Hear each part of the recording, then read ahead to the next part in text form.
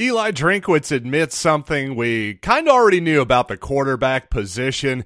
Plus, I think the defense might be making a mistake with Darius Robinson. So let's talk about that and more at SEC Media Days right now on Locked On Mizzou.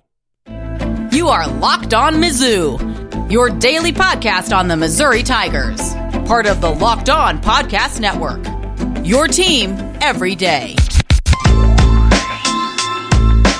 Hey, all you true sons and daughters, I'm John Miller, your Mizzou mafioso and the central scrutinizer of Missouri Tigers football and basketball. Thanks for making Locked On Mizzou your first listen every day. We are free and available wherever you get podcasts and on YouTube, part of the Locked On Podcast Network. Your team every day. And to that point, apologies for missing yesterday's, program, I suppose.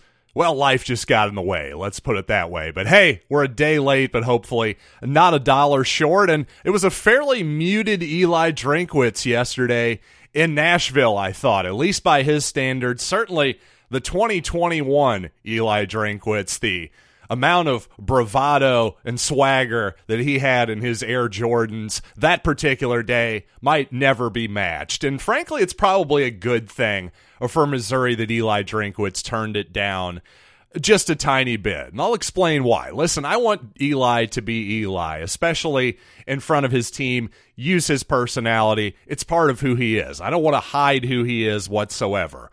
But at a certain point, maybe stop firing shots at other SEC coaches. We all enjoyed the Dan Mullen kerfuffle, but starts to wear a little bit thin when your team doesn't have a winning record overall. And to that point, last season, Missouri was obviously really close to a big-time breakthrough season for Eli in year 3. But, like they say about, horseshoes and hand grenades, right? And as actually Eli said himself yesterday, quote, last year close doesn't count. So he understands the magnitude of this season without a doubt. And interestingly, Drinkwitz he said this yesterday, he said it before, he said he has, quote, no qualms about handing over play calling to his new offensive coordinator, Kirby Moore. And I've said this before, but I think it's worth repeating, especially for those of you who aren't everydayers, and I know there are a lot of you out there.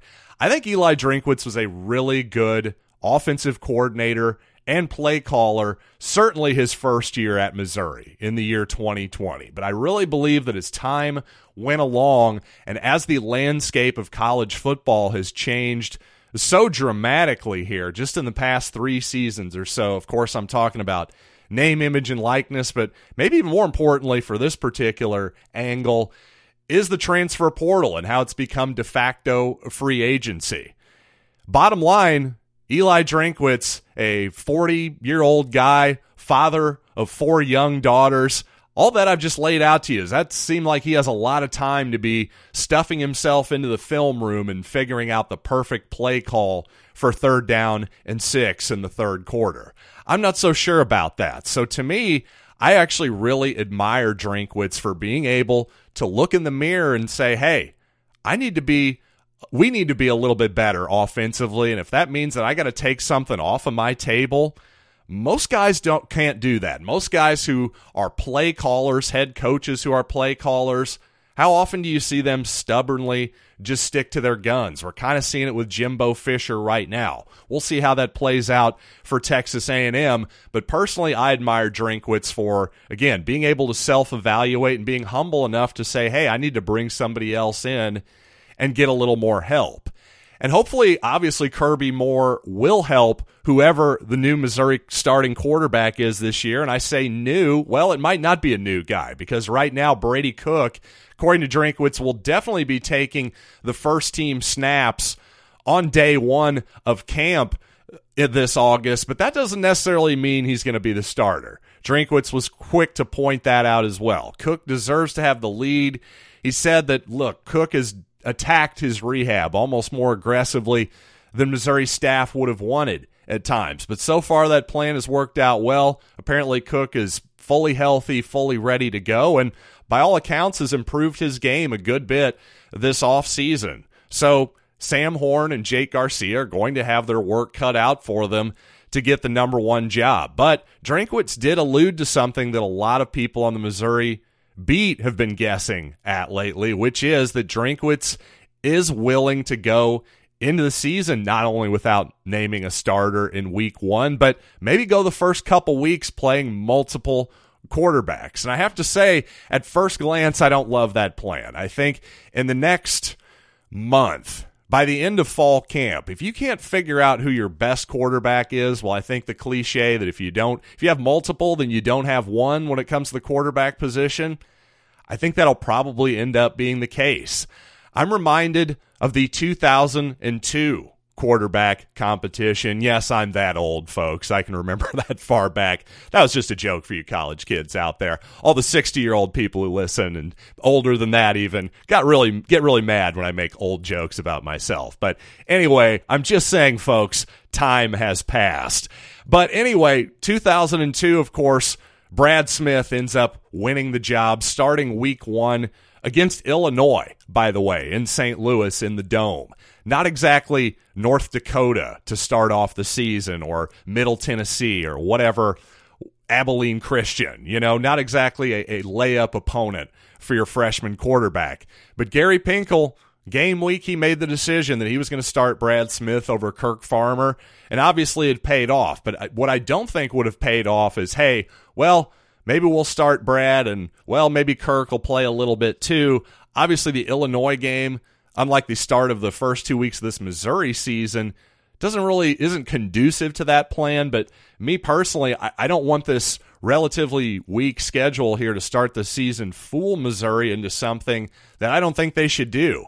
Weirdly enough, Drinkwitz has been, in my opinion, fairly criticized for maybe not playing young guys as much in blowout, garbage time-like situations. Hey, Sam Horn is one of those guys I think that could have gotten more reps at times last season. So it's a little bit interesting to now hear Drinkwitz saying, hey, what the heck, maybe I'll play multiple quarterbacks. I think you just got to pick one going into the last week of camp, just like Gary Pinkel did 21 years ago with Brad Smith.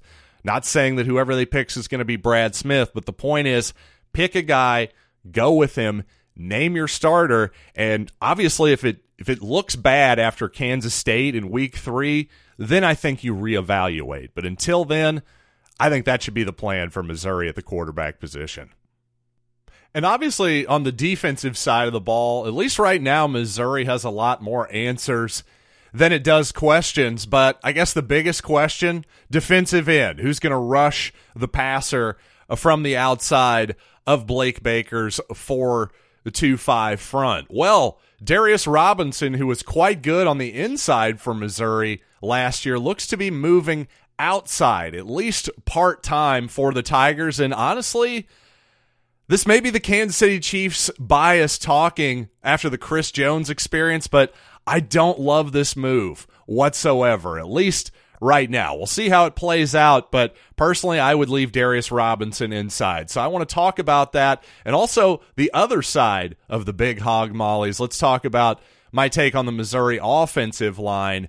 But first, I want to tell you about FanDuel Sportsbook. You got to take your first swing at betting MLB on FanDuel and get 10 times your first bet amount in bonus bets, up to $200. That's right, for just $20, you'll land $200 in bonus bets, whether you win or lose. That's $200 you can spend betting on everything from the money line to the over-under to who you think is going to hit the first homer of the game. All on an app that's safe, secure, and really easy to use. Plus, when you win, you get paid instantly. There's no better place to bet on MLB than FanDuel, America's #1 sports book. So sign up today and visit FanDuel.com/LockedOn to get up to $200 in bonus bets. That's FanDuel.com/LockedOn. FanDuel, official partner of Major League Baseball. Thanks for making Locked On Mizzou your first listen every day, and everydayers. Tomorrow on the show, we're going to get to that SEC East swan song, including everything I believe the Tigers have to do this season to pull off that elusive and improbable SEC East crown, that third SEC East crown of their tenure in the conference. But you know what? I want to talk about Darius Robinson moving to the edge. Darius, by the way, I thought was looking especially dapper down in Nashville. Of course, I guess if you're built like Darius Robinson, you can probably make just about any outfit look good, I suppose. On the other hand, Chris Abrams-Drain looked like, well, that was the first time he had worn a suit in his entire life. The fit, not quite up to Darius's standards. But you know what, Chris, I'm sure is going to be getting some pro football money soon enough, and he will step up his game. But you know what? In all seriousness, with Robinson potentially moving to the outside, at least for part of the time, I think that's the key here. It's not as though Robinson is not going to play inside this season. So I don't want to overreact here. But in terms of putting him on the outside, I don't want to see that a ton. Again, maybe it's my Chiefs fan bias here. Lots of you are Chiefs fans too, I suppose. I think the Chiefs defense last year really took off when Chris Jones, they're experimenting with moving the all-pro 3 technique defensive tackle, moving him to the outside at times. And, well, I think when he just moved back to his 3 tech position, again, the whole Kansas City defense just got better, in my humble opinion. I think you could see a similar thing with Robinson here. And I understand the impulse. Missouri does seem to have more depth on the interior than the outside. Certainly more returning production, no doubt about that. But to me, because Robinson was such an effective player last year at his position, I would just leave him where he was and just hope that you can make something, you can find enough bodies to make production at that defensive end slot. Rotate guys in and out, keep them fresh. Drinkwitz said yesterday that actually made it official. We'd heard the rumors of this. DJ Wesolak, the former Boonville Pirate, has moved back to defensive end from linebacker, which Drinkwitz says is his more natural position. So maybe Wesolak is a guy who you can get some production from, especially maybe just, you tell him to go get the pass rusher, go get the quarterback as just a straight pass rusher on 3rd and 10. Rotate him in for those types of situations.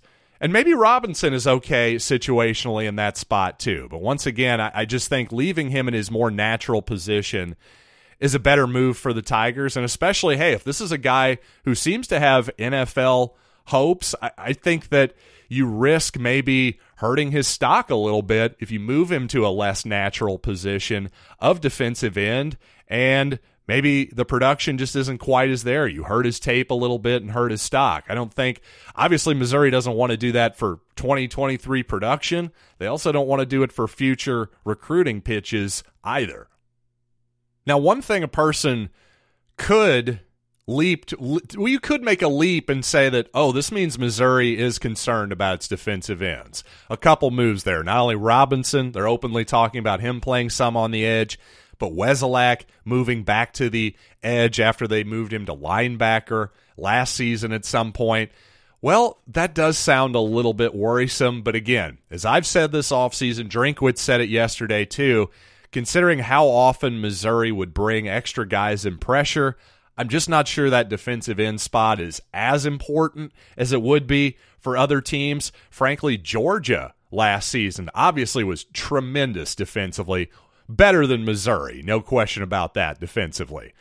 But my point is they were able to be that good defensively without being that particularly good at edge pass rushing. That wasn't really their strength last season, but of course they had tremendous athletes at lots of other positions, first-round picks at all types of other positions. Missouri isn't going to necessarily have that much talent and production, obviously, but still what I think is going to be at least a borderline elite defense this coming fall.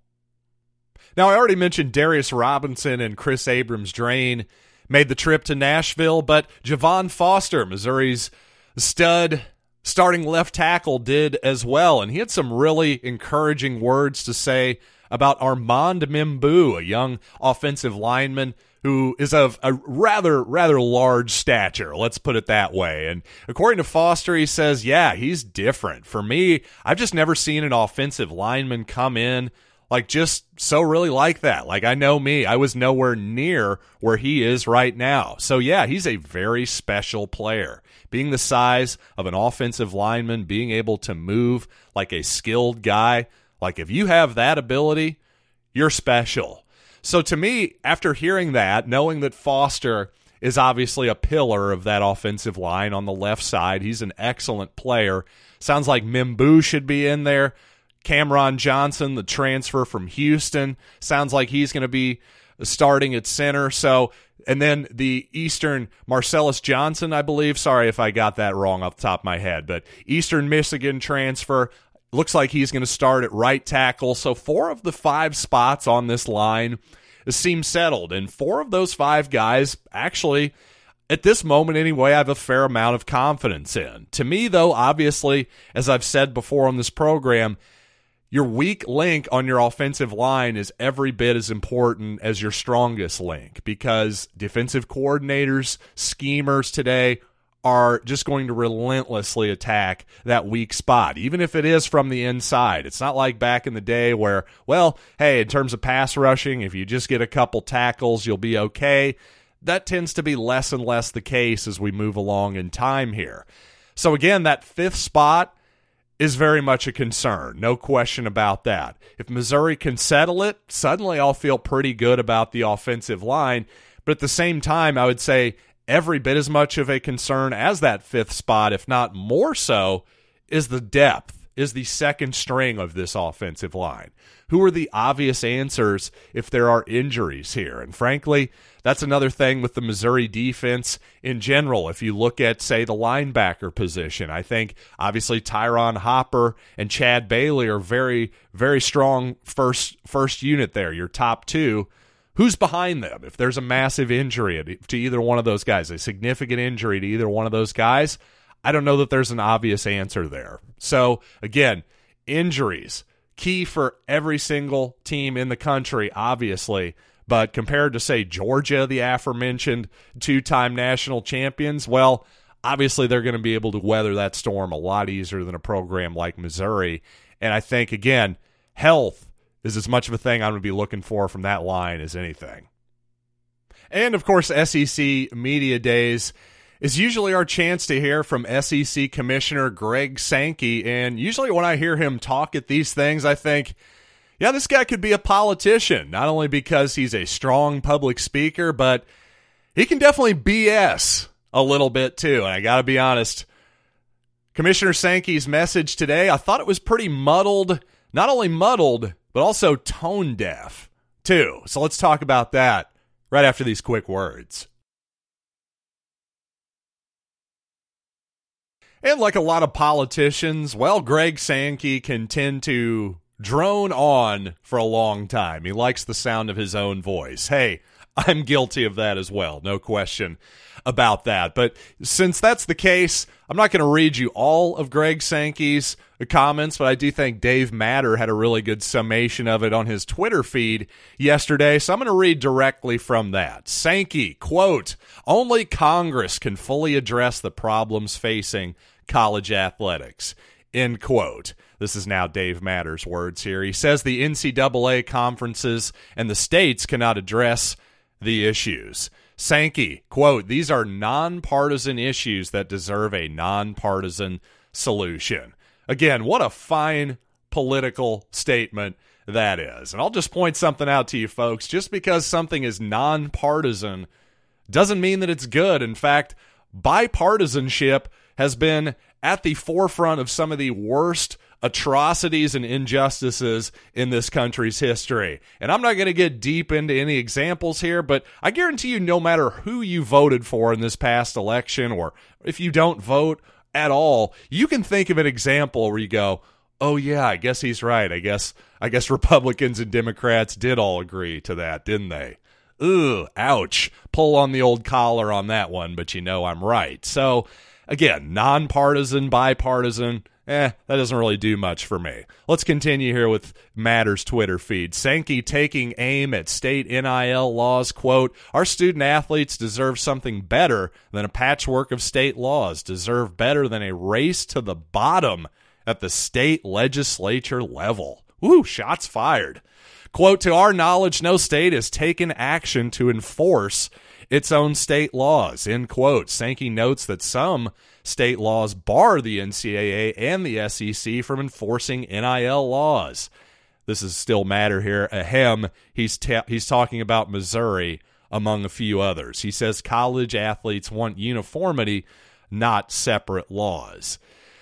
Okay, well, let's attack that here from a couple different angles, too, because this whole thing of, oh, well, they're not even letting the NCAA and SEC enforce the laws, as if the NCAA and the SEC has shown any interest whatsoever in enforcing any laws the last few years in this sport. I think the Tennessee ruling was a pretty good indication that, okay, you can pay us some money, but we're not going to actually, punish you in any real serious way in the future here. As if Greg Sankey has not been complicit in this, creating this entire process of name, image, and likeness. He and the rest of the administrations and the people that he works for, they've all just thrown up their hands in this process. They say, oh, well, you can't use NIL as a recruiting inducement. Give me a freaking break. We all know that is false, and they're doing nothing to enforce it. So don't sit here and pass the buck to the Missouri legislature, for instance. Not that I have any particular love whatsoever for any big legislature in this country. I'm just focusing on Sankey here and how he's a powerful, well-paid man here who's taking no responsibility whatsoever. And now he's begging for Congress to bail them out of their terrible decision-making. I'm sorry, that's pretty pathetic from my vantage point. So let's continue here with Sankey. Sankey, quote, I am one who believes we should administer our own rules. In other words, not state legislatures. I'm sorry, wait a second. My head is now spinning. You said we should administer our own. Oh, so you mean the federal government should? Is that the we in this case? I'm very confused. But I don't know. This whole thing, to me, it's just, not only is it muddled in terms of, I'm not even sure exactly what his specific beef is there at the end. He sort of undercuts his entire point, in my opinion. But also, I just think this entire thing is tone deaf. Because once again, all Greg Sankey is really thinking about is his partners, his administrators, big-time head coaches, basically Nick Saban and the University of Alabama, their administration, and Georgia and that type of stuff, LSU, and to a lesser extent, Missouri, of course. But here's who they're not thinking about. Alabama fans, Georgia fans, and certainly not Missouri fans. Again, I've seen quite a few fans online complain in general about name, image, and likeness. Not a lot, though. It's not a huge complaint by most people that I see.